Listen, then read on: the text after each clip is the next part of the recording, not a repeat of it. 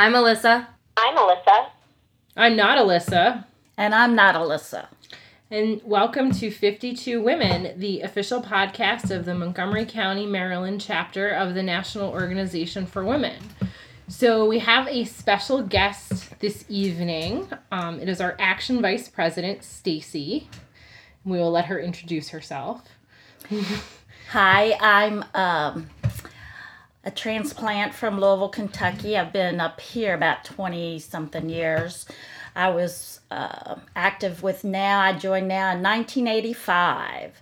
So we had a big chapter in Louisville, and then I was president of Kentucky NOW, and we had a whole lot of fun there for 10 years fighting the good fight.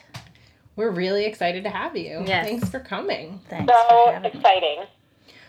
All right, so to follow up on our last podcast, which was choppy thanks to the shenanigans that happened in the Senate, the Senate voted down the skinny repeal, whatever the hell they were trying to do that night.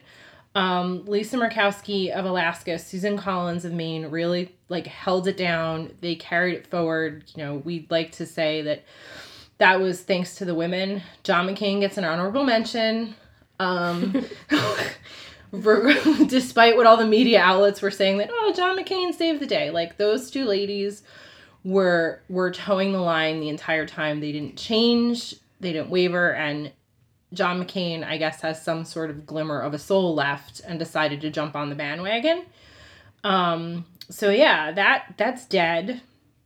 It seems like things might calm down for a while. There are a few bills that are popping up to fix the Affordable Care Act. So Senator Cardin from Maryland released something a few days ago that's pretty comprehensive, geared towards fixing the exchanges, fixing a lot of things.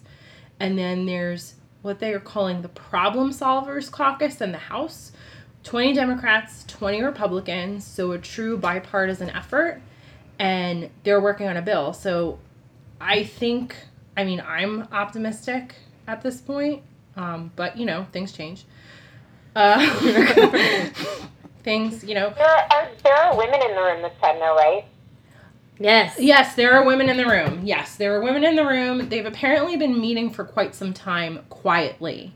And I like to speculate because they like to do things behind Paul Ryan's back. But I don't know if that's true. That'd be awesome.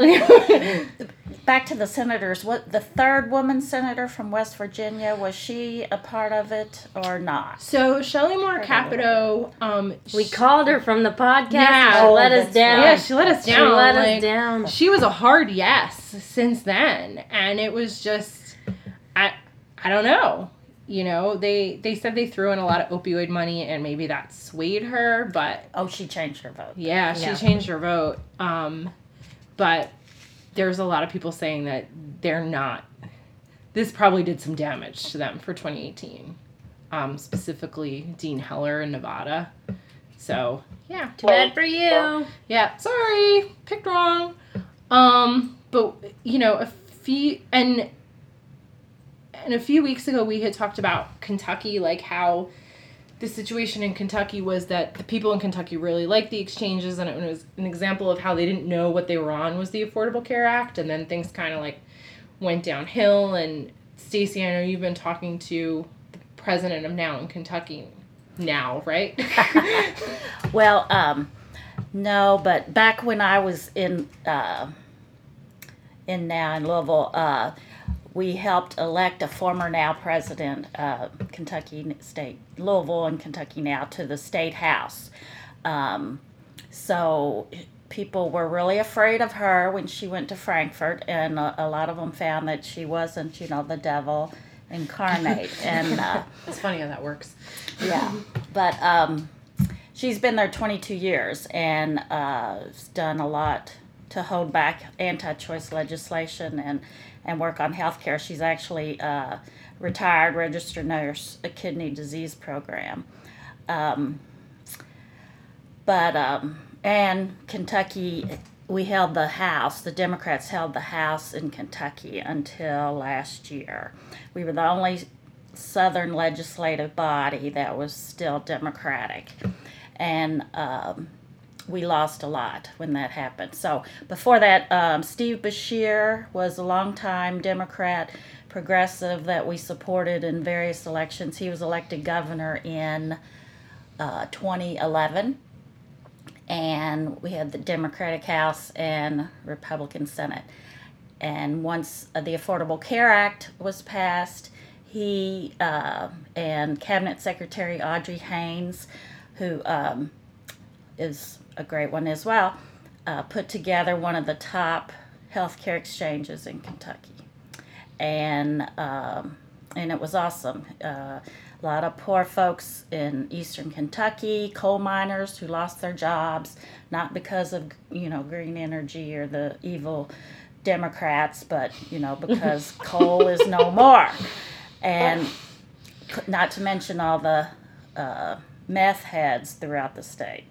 So 600,000 people got in health insurance, Medicaid expansion, and then Minnie Trump was elected governor 4 years later.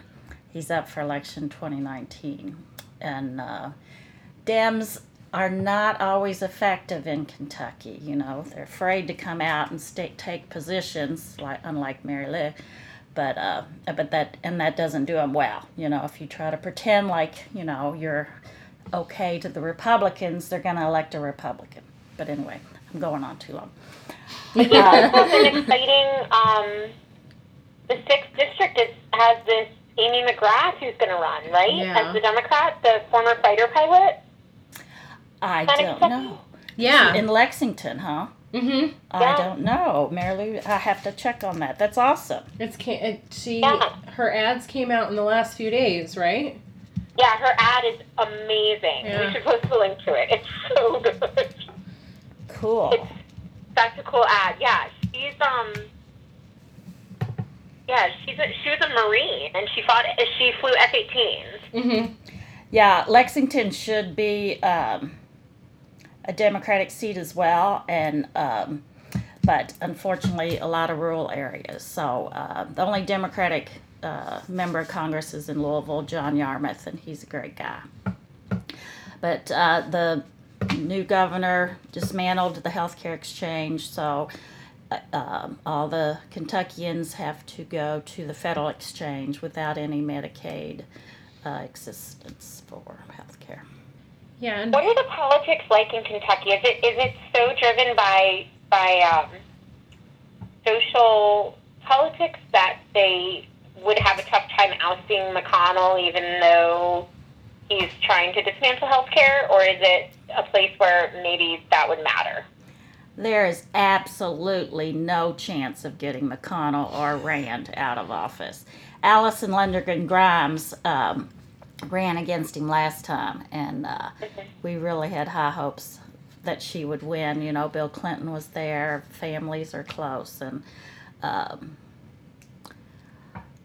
there are enough orange people in the state that they love McConnell. Interesting.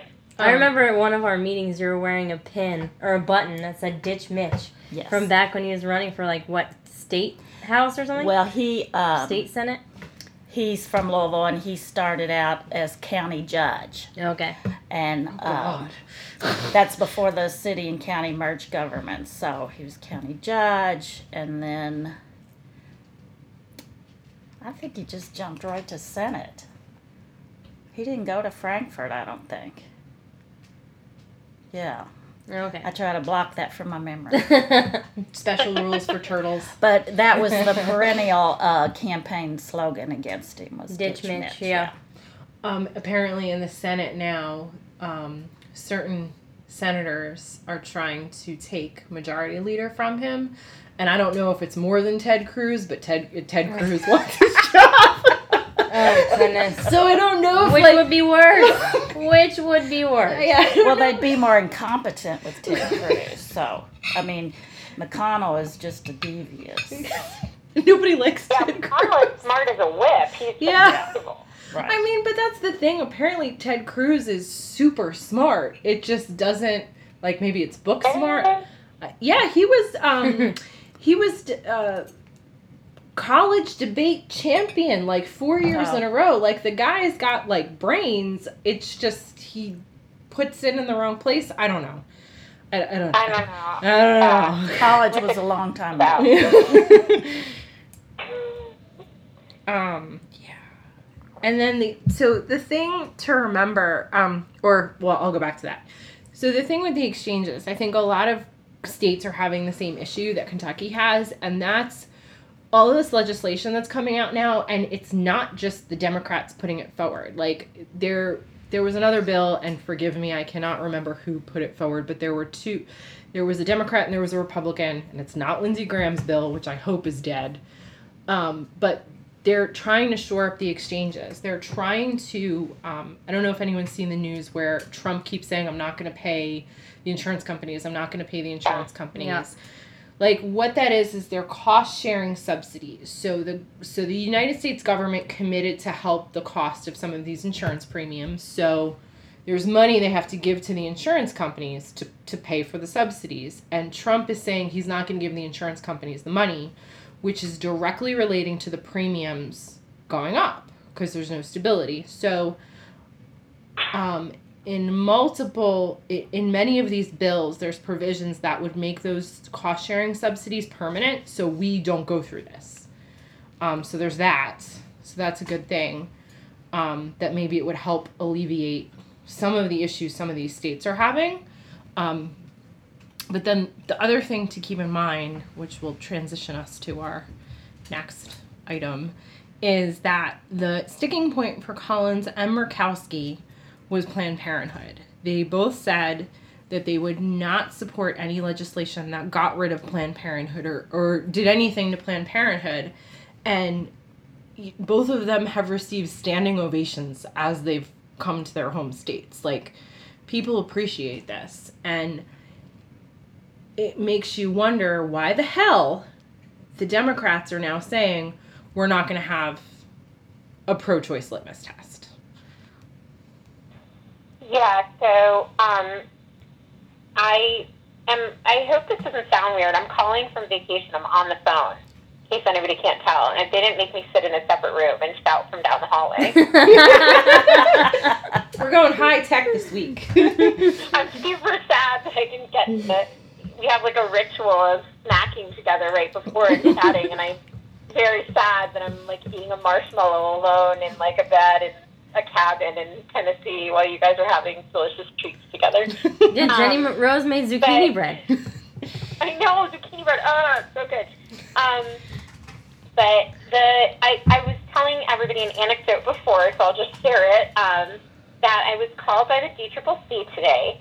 By the way, if you're getting 10 million calls from an unlisted number and ignoring them, and then you're getting new carpeting installed in your house, and you answer the phone because you think it might be the carpenters, it's not. It's the DCCC. And what they want you to do is give them money. You can give money to candidates around the country, and I asked them about the newfound love for politicians who are anti-choice by the Democratic Party. And they told me that there will be no litmus test, that it's up to the members how they decide to vote on those things. They're just collecting funds so they can fund campaigns. And I said, well, I could give money independently to individual campaigns via GoFundMe or any of these other things that pop up on social media. If there's someone I really want to support outside of my state, I don't really need the DCCC to do it for me anymore. I have this awesome way to donate individually to people who I think would be great candidates in places outside of my own district. And it's not hard for me to find out about them. So I appreciate that the DCCC does a lot of work and that you need funding for candidates and that you need funding for the DCCC, but I'm not giving you any money until you guys take a hard stance on requiring that candidates who you fund are pro-choice. And she said, okay, well, do you want to talk to someone else? And I said, no, just make a note of it. I'm going to say the same thing. Just make a note of it. So I guess we should definitely rant about it, but I also just want to give some perspective from within inside Maryland. There's a Rewire article that's from back in April. We'll post it, the link to it. And it's talking about Larry Hogan, who is an example. He's not a centrist Democrat, he's a centrist Republican, but he was an example before anybody knew the Dems were going to say this. He was an example for this article of somebody who is one party in a state usually controlled by the other party, in this case a Republican in a blue state, who maybe personally feels one way but promises not to change anything a different way to please the people in the state. So in this case, Larry Hogan takes the official position, I am personally anti-choice, but I won't push legislation that changes anything in terms of access to abortion, access to contraception, access to Planned Parenthood in the state of Maryland as long as I'm the governor. And so I guess to some people this seemed good enough. As we've talked about on the pod before, a lot of expansion of access and protection of rights has happened in Maryland since Hogan has been governor. He hasn't signed any of it. And in fact, Rick Madaleno, who's going to run for governor, who at the time this article was written in now, is a state senator, told the Washington Post that he's been sad with Hogan's decisions not to sign the bills. He says that, it's great that Congress is willing to stand up and fight for these things and protect access in Maryland, but basically, why doesn't the governor support it? He should be supporting it. Whether he personally, however he personally feels in his own bedroom and his own personal life, he should be supporting it as governor of Maryland. Yep. And I think it's important to give people perspective that these people exist, right? Like Tim Kaine has said, when Tim Kaine was governor of Virginia, he said the same thing. He said, I'm personally pro-life, I'm a Catholic, but I'm not going to restrict a woman's right to reproductive health care. And not only did he not, he didn't do what Hogan is, where he's just like, I'm not going to let it get any worse. I think as Tim Kaine has moved on to the Senate, he's shown that he will protect and help advance while he still has those feelings. And Joe Biden's another example. So we're not asking too much. Right. We're not. Right. And Hogan is pro birth control. He did sign the legislation that Maryland put forth on birth control, expanding birth control access and reducing costs and all this stuff. He did sign that. Mm-hmm. It's specifically abortion that he won't sign. But, the thing is that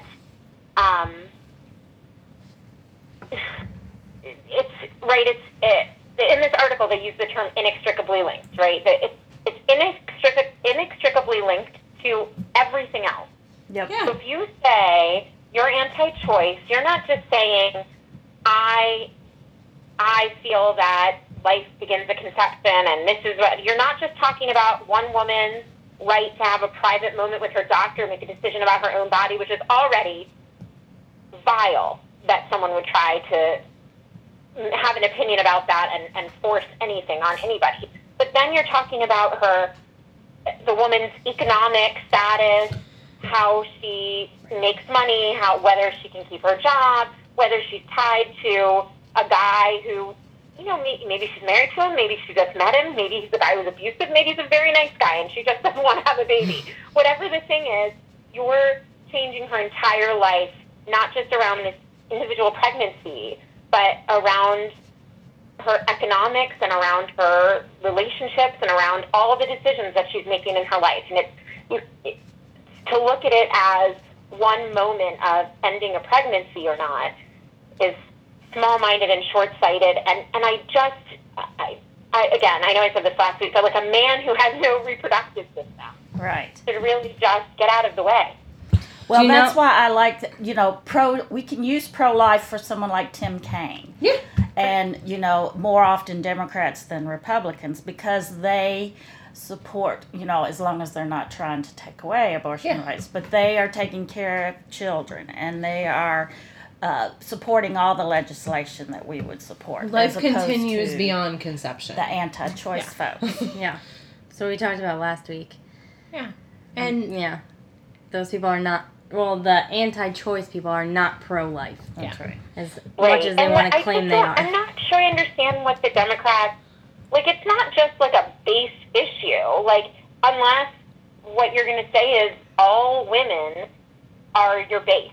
I mean, it's not just a small, like, oh, the base, they're going to go with us anyway. And I feel like that's the attitude of the Dems. Yes. Not all of them, but the party establishment right now is, well, women are going to vote for us anyway. Who are they going to vote for? Donald Trump?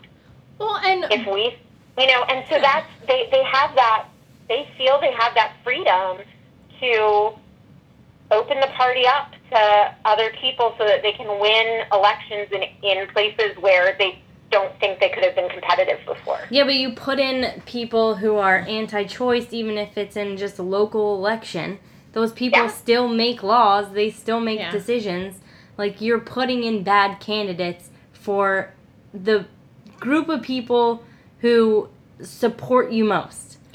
Yeah. Well, and apparently you can go from statewide judge to senator. No, county judge. Yeah. So that matters. And, sorry, go ahead, Stacey. I'm sorry. I've seen too many Democrats, even from Kentucky, try to be moderate and not afraid to say, they're pro-choice and all that. So when you're trying to pretend or try to be in the middle, they don't get the support of the progressives, and they don't get the Republicans who would just vote for a Republican if that's the choice you're giving them. Yeah. So it's really such a waste. And well, and I think that's what they're trying to do. They're listening to our favorite man, aside from Paul Ryan, as Alyssa says, the worst mansplainer ever, Bernie Sanders, who is saying we need to step away from identity politics and focus on economic issues, where apparently nobody friggin' told him that reproductive health is an economic issue for women. A major one. Yeah, like a big one, because if you get pregnant and have to have the baby and have to drop out of college or have to, can't work anymore, you now have an economic issue. Or even if you are working and you have multiple jobs, that's a huge expense. Yeah. But he doesn't understand. And we don't take care of reproductive children in this country. Decision-making is around women. It's all around women. You have to carry the baby. You have to terminate the pregnancy if that's your choice. You have to it's entirely us. Everything about it is us. And to have a man explaining why that's not a big deal is infuriating. Yep. And that we lost. Especially a so-called progressive like Bernie. Yeah. We lost because of our focus on identity politics. And I read this today. I didn't realize that when Hillary was in the third debate and she came out and told the story about the abortion, I didn't realize that was the first time she ever said it that strongly. I'm pretty sure that moment right there wasn't the reason we lost the election. Pretty sure. Nope. Yeah. Well, and I also think that identity politics aside, whatever Bernie's talking about, polarization and all that other stuff, the Democratic Party still needs to have an identity. And part of the Democratic Party's identity is equal rights for women. Yeah. Reproductive rights. I just can't. That was in their platform. Values. Last year, it was in their platform. Unwavering support for reproductive freedom. And now they're like, whatever. And also, everything that Bernie wanted was in the platform. And he's still bashing us, so. I can't. Stacey, what was the headline you and I tweeted at? Bernie says liberals can't trust Democrats, and my response was, should I trust them more or less than I trust Bernie Sanders? It's super easy to say you shouldn't worry about identity politics when you're a rich white man. Yep. And he is a rich white man. Mm-hmm. I don't care if Hillary is richer, he is still rich. Mm-hmm. Right. Well, and I tweeted out, there was a headline today from Mike, and it was the headline was Kamala Harris A rising Democratic star faces a problem. The Bernie wing of the party is skeptical of her. Because she's not... the Mike, M-I-C. The Mike, yeah, not Mike. Because I was very confused. I was like, who is Mike? Are they skeptical because she's not a white man? Like... And Shannon Watts, who's the founder of Mom's Demand, and she's a board member at Rise to Run and all these other places, she retweeted it and said, Bernie Sanders, a non-Democrat, faces a problem. Yeah. Exactly. The largest block of party voters are women of color. Yep. Yeah. Bernie wants everybody to kiss his ass. They're all trying to manipulate us into thinking we don't have the power, but we do. Hold on, I want to hear the end of the rest of that statement. Bernie just thinks everyone ought to kiss his ass and suck up to him, and, because he's the god of everything progressive. And, it's just crazy. Yes. I'm crazy. I think he's such a phony progressive. Yes. Because he's not progressive on social issues. No. He's not. Voted against the Brady. Period. The end. That was so Bernie, shut the fuck up. Please. So Barney Frank, who was a senator in Vermont before he retired and is from my hometown, he came, I guess Bernie pushed him too much during the 2016 primary. Bernie was saying too much, and finally Barney Frank came out and said, I'm supporting Hillary Clinton because this guy doesn't work with anyone. It's either his way or the highway, and that's why he never has any co-sponsors on legislation. You have to do everything the way he wants it, otherwise he doesn't want anything to do with you. Now he's training millions of people to do the same thing, follow him and be that way. Young white men. And going back to the Democrats, because I'm still mad about it. Mm-hmm. They want to grow their base, but if they leave out or if they sacrifice only on this one thing, they can go fuck right off. Mm-hmm. I don't care. I agree.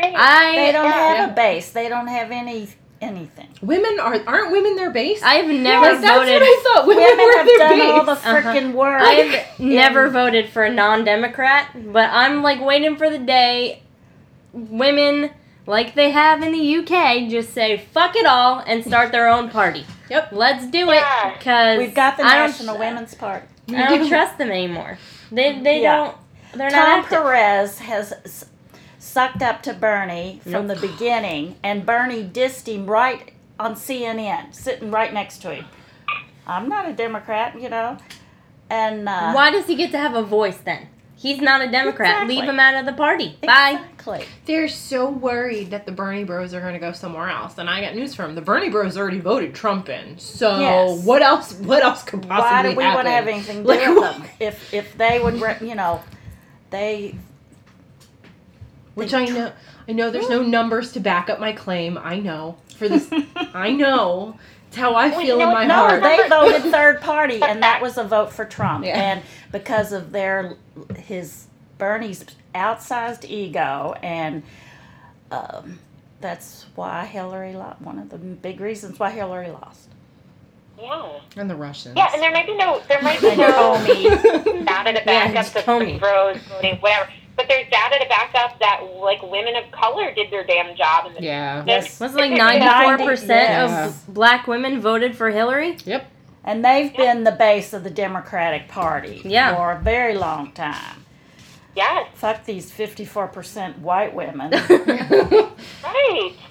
I had to sign off Facebook today because someone talked about the Dow going up and saying, money talks and bullshit walks, hashtag MAGA, and I'm like, I gotta go for a walk. I gotta go for a walk. That's it. It's gonna crash again. Tying your presidency to Wall Street numbers has got to be the single dumbest strategy anyone can employ. I'm pretty sure George W. Bush and Obama can tell you that. Yeah. Yeah. So yeah, I can't. So. Well, speaking of McConnell, if I could do one more little rant.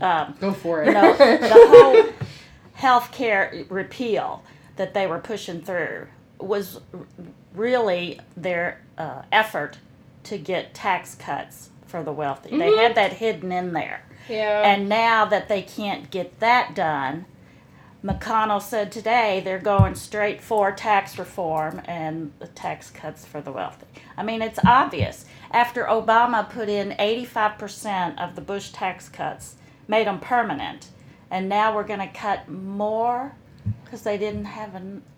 I don't and that's the thing. Like, they talk in this alternate reality, which, if anyone has 7 minutes, watch the Stephen Miller exchange from the White House press conference. Is he? He's scary. Yeah. But he's like a senior White House advisor. He hates women. He hates women. He hates anyone who's not white. He is frightening. But that exchange was hilarious. Because Jim Acosta just kept yelling at him. But anyway, they don't, facts don't matter. Facts don't matter. Like you said, those tax cuts, pretty much all of them were permanent. But they will go on about how Obama was the devil for the rich people. And it's no, wait, he was pretty moderate, guys. Mm-hmm. But he did all that and he didn't get anything for it, and now. We will tell our children about you, Obama. We will. But yeah, I will laugh, however, if Ted Cruz becomes the majority leader. I will laugh and then cry, but I'll laugh. I don't think that'll happen because everyone hates him. Everyone hates him. Yeah, I was gonna say, you become majority leader and then nobody will vote for any of his bills. Yeah. McConnell will see him dad first. Yeah. That's probably true. Yeah, McConnell has 100 lives. There's no way this is it for him. Well, turtles live a very long time. Yes, they do. Tortoises live a very long time. I think this is the second time you made that joke. I think I made that joke one time. Oh, did you? I think I did. Because you Call him a turtle. I know. That's why I made that joke. The running theme of this podcast.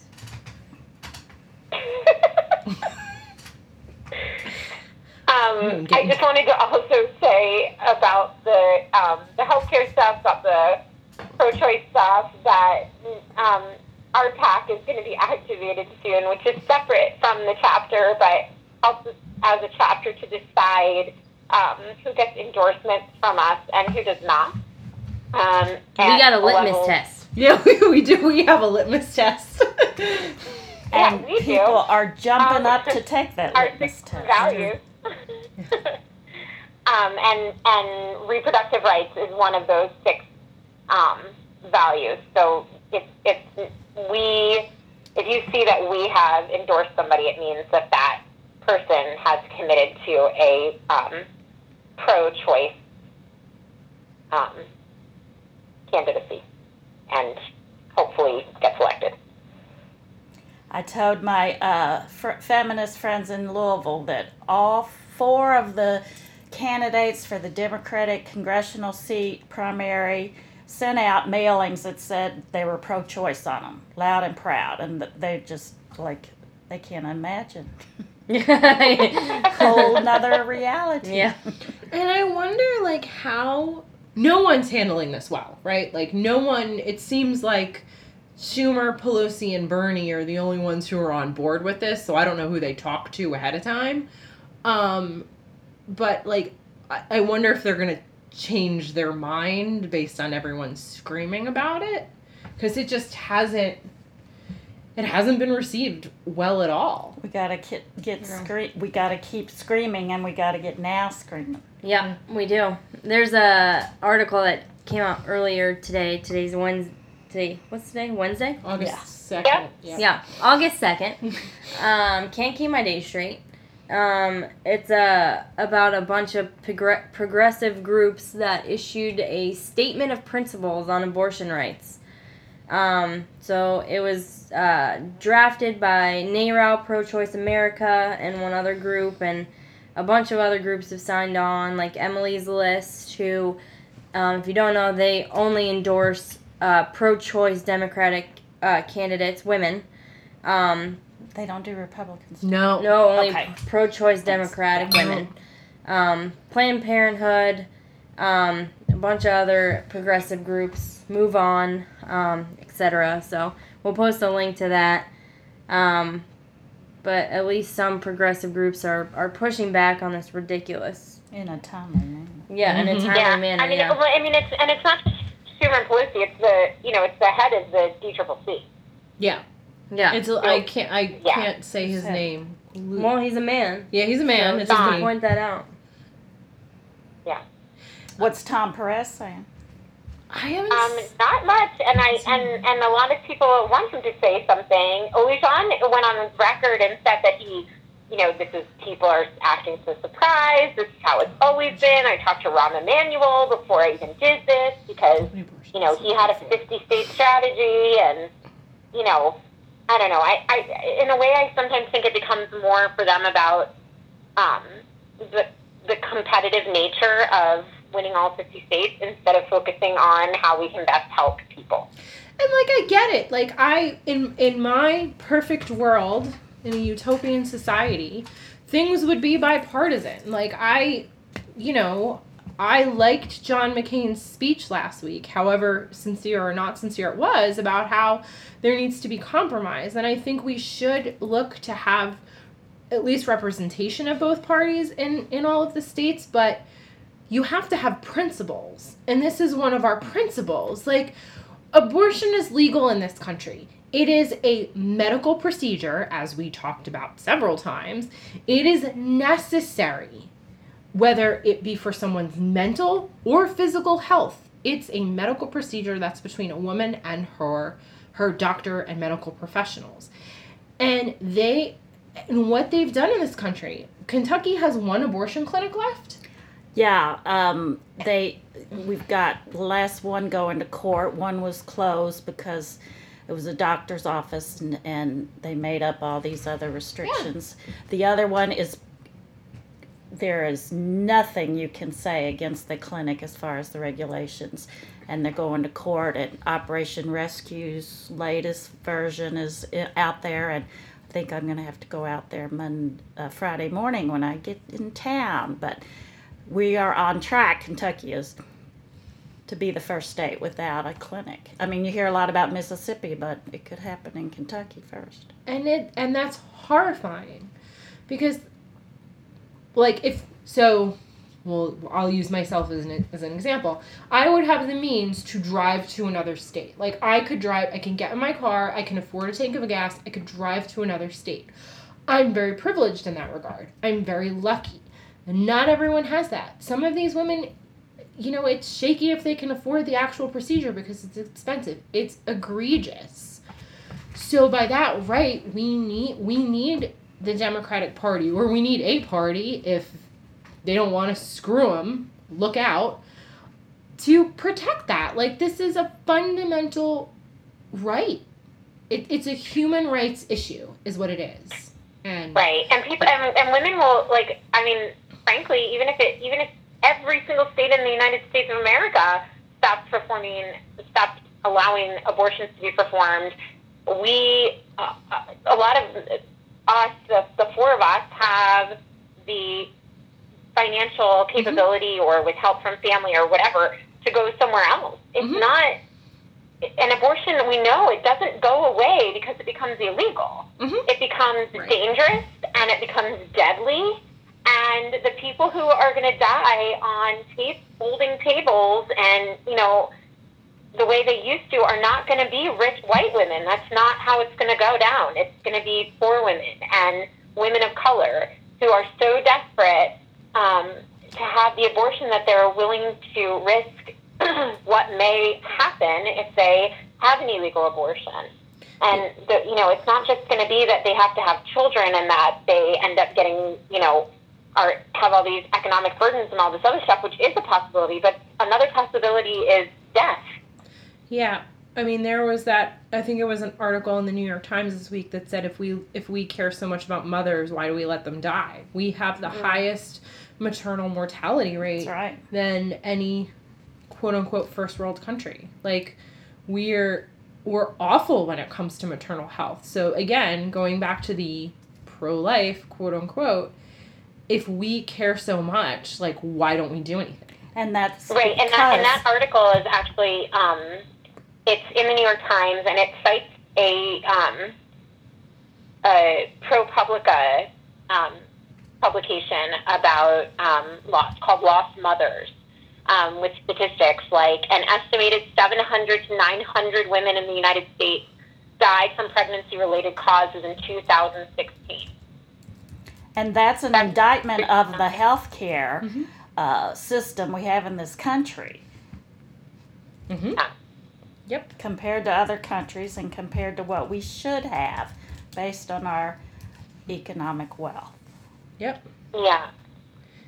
So yeah, and actually that article has a lot of really terrifying statistics and also some comparative statistics between other developed countries. So we'll post that one too. So in 2015, the UN sent 3 foreign women to the U.S. to assess gender equality. And they found that the U.S. was, like, embarrassingly behind. They were horrified? Yeah, they were. Yeah, that's the title of this article that I'm looking at in the Huffington Post is the UN sent 3 foreign women to the U.S. to assess gender equality. They were horrified.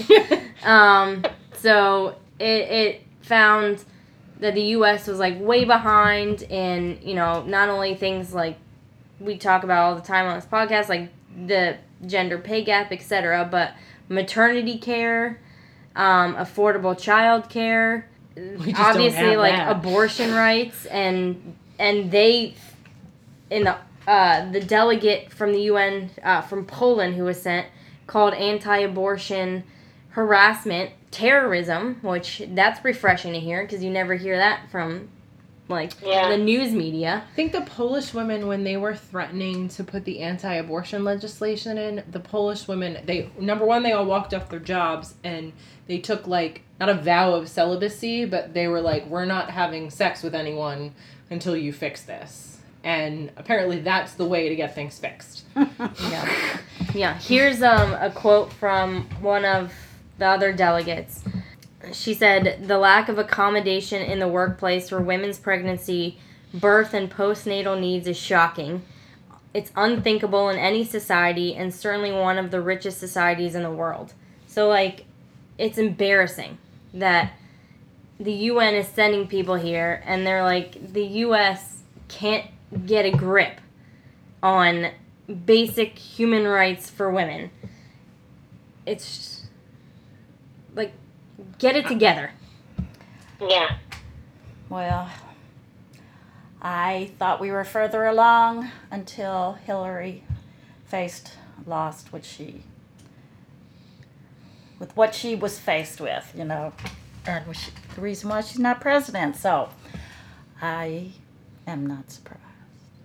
Yeah. No, I know. I think you're right, Stacey. Like, I thought we were so much further along, too. And of all the atrocities that occurred in the last year and since this election, it's just that so offensive that not only could people not stop attacking her because she was a woman, but they were willing to elevate this man who is so putrid and anti-woman. That's a good word. And abusive and just disgusting.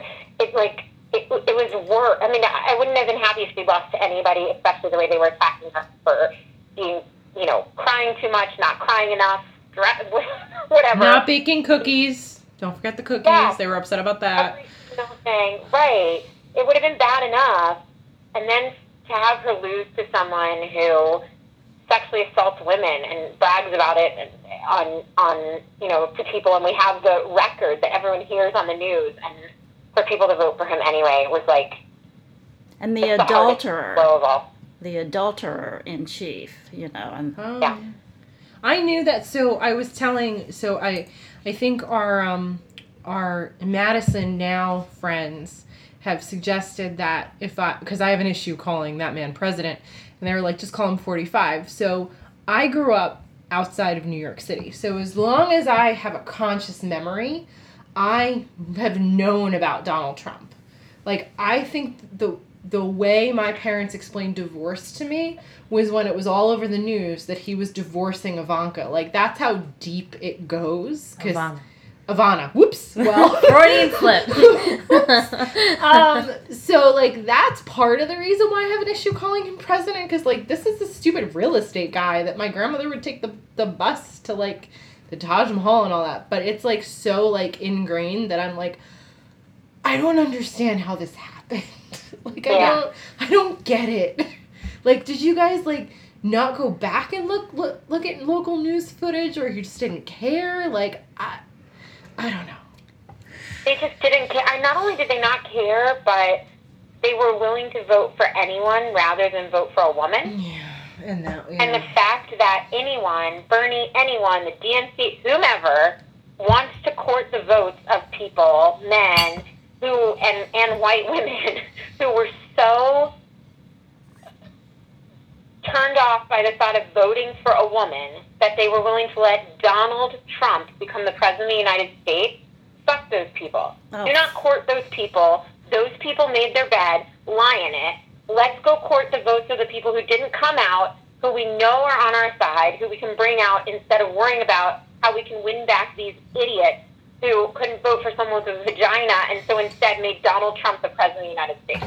Yeah. And now the fucking Democratic Party wants to be smarmy and suck up to anybody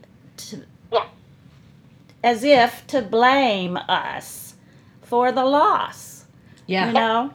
How dare you win? Like, now you see, like, you can't do it. Like, back away. Right. Yeah. Let us handle it. I actually listened. EB2 is a big fan of Pod Save America.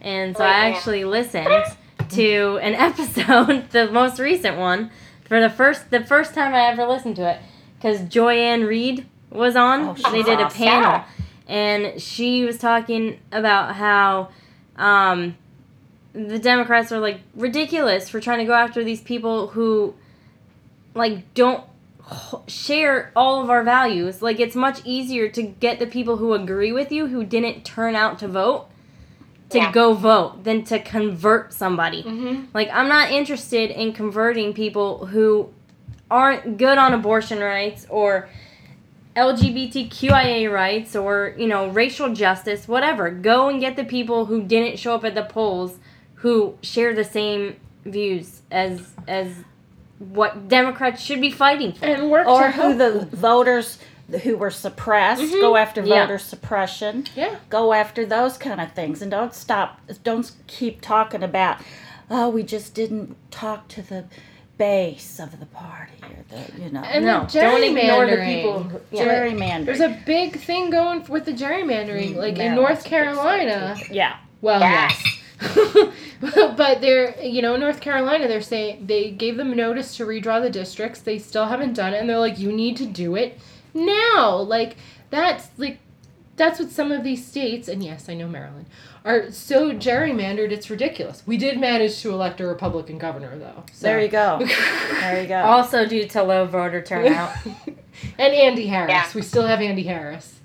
Okay, so going into the inequality that women face, and especially women of color, July 31st was Black Women's Equal Pay Day. So it was the time a Black woman would have to work in order to make as much as a white man. So starting, January 1st, 2016 to... 17. No. Starting January 1st, 2016 to July 31st, 2017 is how much... I know, because I get confused. Yeah. So that's how much a Black woman has to work to earn the same amount of money a white man earned in 2016. Yeah. So more than a year and a half. Yeah. For what white men earn in a year. So. Yeah. And Kamala Harris was tweeting about this, and she tweeted that she said, "This is about families. 8 out of every 10 Black mothers are their family's breadwinner. They deserve fair pay." So, it's when you're talking about a Black woman making 63 cents on the dollar to a white man, not only is it egregious and horribly unfair and a terrible injustice, but it's also causing a vicious cycle of economic injustice for Black families when Black women are the breadwinner 8 out of 10 times. It's causing a vicious cycle where their families can't get out of the poverty that they're in. and it has to change. And I would like to use this time again to point out that if we pass the Equal Rights Amendment, apparently this equal pay issue wouldn't be an issue, because I think that would be deemed unconstitutional. For anyone, again, who's like, why do we need an Equal Rights Amendment? Because we all need to get paid the same. Mm-hmm. Right. And like what we were talking about last week and every other week, which is that everything that's a women's issue is worse for women of color, Latino women, women with disabilities, as you go down, usually when we give a statistic, on like Women's Equal Pay Day, we're talking about a white woman making. Actually, the April date is the average. Yeah. I think it was Maria Teresa Kumar, who said that, who posted that, what you're talking about all the different women and of all the different ethnicities and how much they make on the dollars demand, the infographic. Is that what you're talking about? Yeah, the dollars, because I think Asian women make more than white women. Yes, and so now put that out. Yes, I was going to say that was originally, I think, a Now graphic. So we'll post the Now one on the page for this podcast. But speaking of Asian women, I think they're doing some kind of studies to see if that's still accurate, because I think it's heavily skewed by like Asian women in STEM and the medical profession, and since Asian, the label covers a broad group of people, it's not. They're trying to determine if that's actually accurate. If it's inclusive. Yeah. Mm-hmm. Hopefully in the next couple of years they'll get some additional data on that. I didn't know that April was an average, though. Yeah. I didn't know that was an average. I thought it was just the best we do. Yeah. No, I was curious about that because I saw the Now percentages, and I put it up on my computer. And then we got all the breakdowns. Mm-hmm. Yeah, and it was cool because it had like the dollar, and then the dollar was folded, and it was a nice like. Because my first knee jerk was, is this White Women's Day? And then I looked, and it's the average, but we don't publicize that, so it kind of gets, people probably think it's the white woman. Gotcha. And then you've got the Black Woman's Day, and then you've got the, Latina. So, learn something new every day. Communications. I think Latino is at the bottom. Yes. Yes. Native American, I think. Yes. Let me see. Here we go. I'm pulling up the Now graphic. Oh, no, you're correct. Latina is at the bottom. The only reason I remembered that was because the woman I'm talking about is the head of Voto Latino, and that I think she was making that point specifically when she posted it. Yeah. Now, it'd be interesting to see men of color in that graphic, because there's one that has there's another one that has the men in there. Mm-hmm. It has Black men, it has Latino men, Asian men. I think it has Native American men, but there's one, I'll try to find it, that has all of that to give you comparison. Yeah, because I think way back when I first saw these kind of graphics, back in the 80s maybe, women were below white men, Black men, and Hispanic men. Mm. Yeah. And then the women broke down the same way. Mm-hmm. So it would just be interesting to see. Yeah. So we're going to go into our Woman of the Week segment. And speaking of Black women and economics, our Woman of the Week this week is Madam C.J. Walker, who was the first Black female millionaire in the United States. She was born Sarah Breedlove to former slaves in 1867. She was the first of the family's 5 children born into freedom. She founded and owned the Madam C.J. Walker Manufacturing Company, which was the most well-known and profitable Black female-owned business in the early 20th century. Her company produced beauty products for Black women, most famously her hair growing and straightening cream.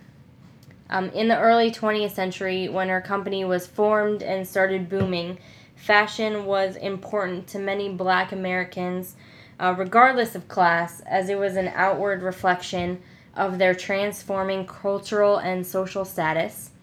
The early 20th century was basically the first time in U.S. history that Black Americans were able to become autonomous, style-conscious consumers, actively choosing how to represent their own bodies. That was especially true during the Harlem Renaissance of the 1920s and 30s. So Madam C.J. Walker's company kind of fit right into that and was really big in the decade and a half prior to the boom of the Harlem Renaissance. She started her company as a mail-order business out of Denver in 1905, and after a few years, she and her then-husband began to tour around to promote her products, and she was a super keen advertiser, which worked really well to her advantage. In 1908, she opened a factory and beauty college in Pittsburgh, and in 1910, she moved the headquarters of her company to Indianapolis. Before starting her own company, she worked as a salesperson for Annie Turnbow Malone, who also sold hair care products for Black women. This experience, learning from someone else before branching out on her own, perhaps contributed to her desire to give back to Black women. She ran many beauty salons and beauty colleges that provided Black women with the skills needed to be employed in the industry. She saw her company as a way to gain respectability for Black people and Black women in particular, and also promote Black pride. Her company provided Black women the chance to seek and achieve economic independence by creating jobs for them as beauty agents and culturists throughout the country. Her company, which had thousands of employees and sales agents, was by far the biggest employer of Black women in the beauty industry. One of the flyers for one of her beauty colleges proclaimed, quote, "Open your own shop, secure prosperity and freedom." Madam C.J. Walker died in 1919, and by that time her company was selling over $500,000 in products per year, which was a lot of money back then.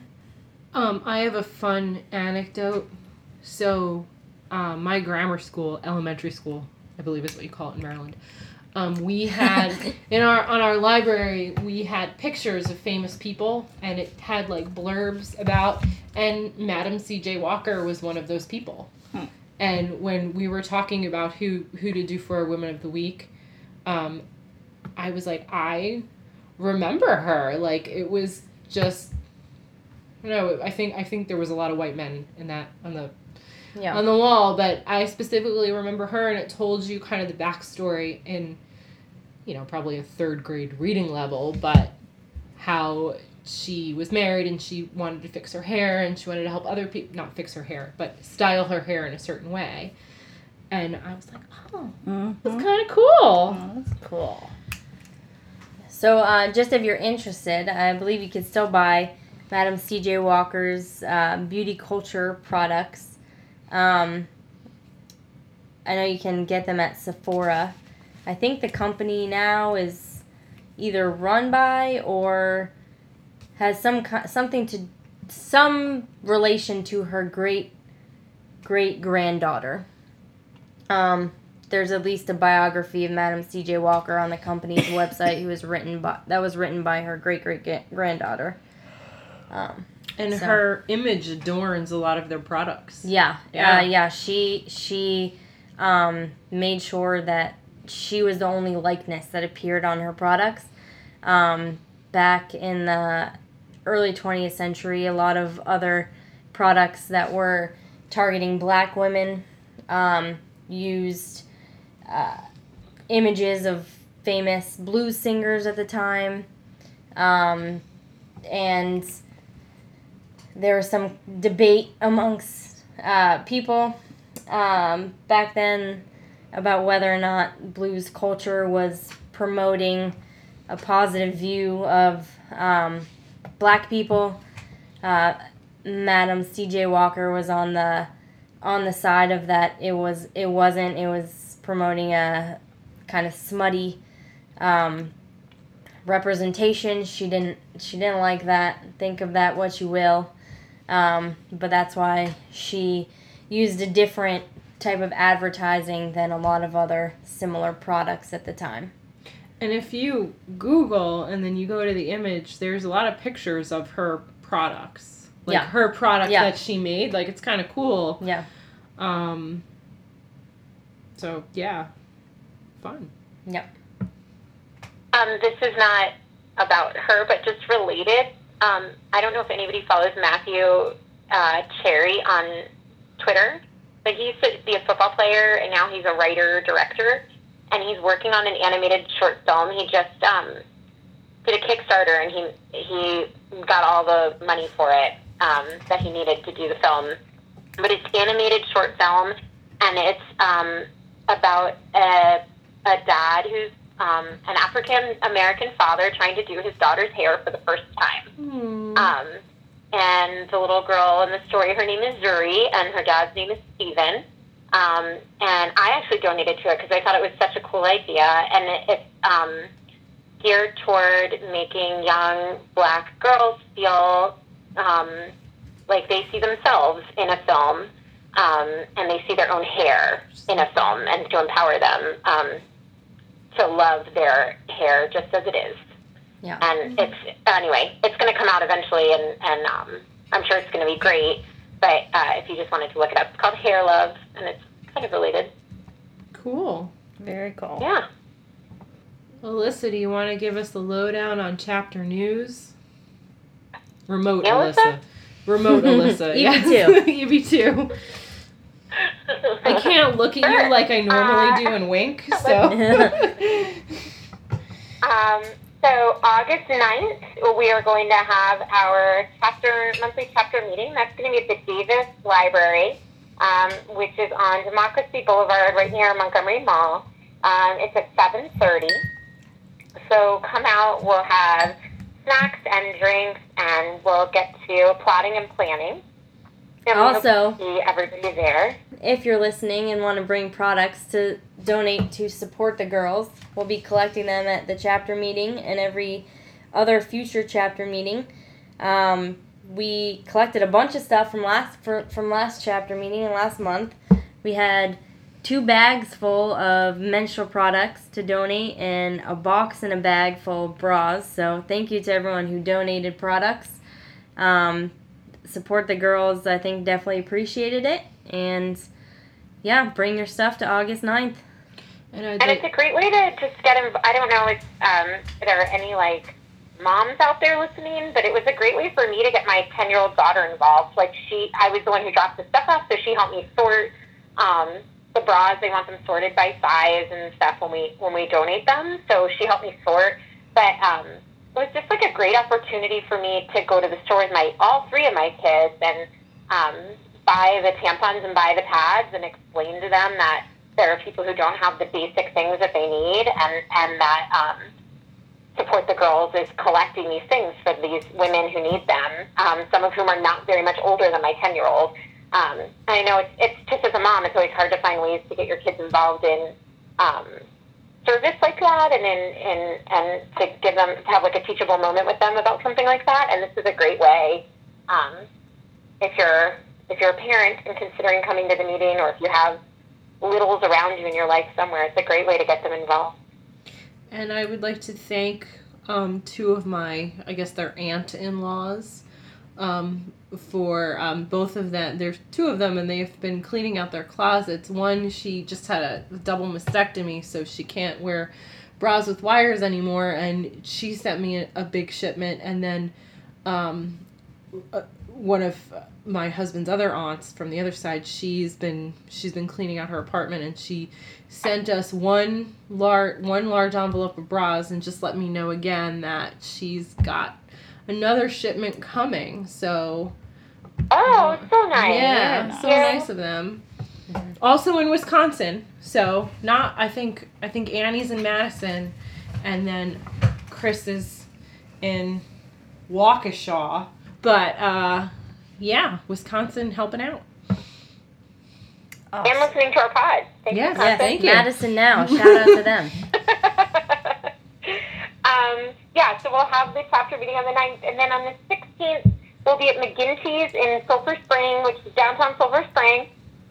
We'll be there at 7:30 for a happy hour. We had a great happy hour last month. month in Gaithersburg, and we're trying to move stuff around the county so everybody can get to different events as it's convenient for people since it's after work on a weeknight. We hope you'll come out. It was really fun. It was great to network and meet people, but also just great to talk to other like-minded people and have a couple drinks and have a good time. And I just want to say a special word about that. If you cannot, we're going to be upstairs at McGinty's. If you can't use stairs, you can enter through the mall and take the elevator up to the third floor, and you can get into the third level or the upstairs of McGinty's from the mall side. But also, if you come in through the McGinty's main entrance, the manager knows we're up there and knows that there may or may not be people who need to use an elevator to get up there, and the manager will be happy to walk you to a different elevator that you can use to get straight up into that room. So if you're coming and you need to know the accessible way to get to the happy hour, it's either through the mall, third level, into the upstairs of McGinty's, or to the manager, who will be happy to help you. Thank you. Awesome. Very good. That's all I got. Is there anything else? Yes. Jenny Rose is pointing at her phone telling me that I need to remind everybody to follow us on social media, because every week I forget. Every single time. So, our website is www.mc for Montgomery County, MD for Maryland, NOW for National Organization for Women, mcmdnow.org. Our social media handles are the same. You can find us on Twitter, Facebook, and Instagram at mcmdnow. If you want to join our chapter, you can go to mcmdnow.org/join and join directly from our website. If you want to find the links to all the articles and things we talk about in the podcast, you can find that at mcmdnow.org/52women. And if you like our podcast, you can rate us 5 stars on iTunes. It helps us look good and also helps other people find us. So we like to look good and we like people to find us. So please rate us 5 stars. If you'd like to leave a comment for this episode, you can say, "Tortoises live long lives." Or fuck tortoises. Or fuck tortoises, either one. Ditch Mitch, that's a good one too. I like that one. Yeah. Any of those 3. Leave a comment, rate us 5 stars, and we'll be cool. And tweet at us. We let us know you're listening. Someone teach me how to use Twitter, please. That's for another day. Tweet us, leave a comment. You have a suggestion on who you'd like us to feature as our Woman of the Week, let us know. That's I'm good. I got nothing else. I have no more hand signals or covert messages for any. Okay. I thought you were going to say that Jenny Rose was signaling you that it was time to go back to Montreal. No, hopefully, it is. Hopefully Alyssa, number 1, comes back after she goes to the northern wonderland of Canada. Yes, I'm going to Canada. Might try and hide out there. Never know. Go say hi to Justin Trudeau. Justin Trudeau? Yeah, I might. Yeah. Oh, so cute. All right, well, on that note, I'm off to Canada. All right, guys. Thank you. Bye. Bye.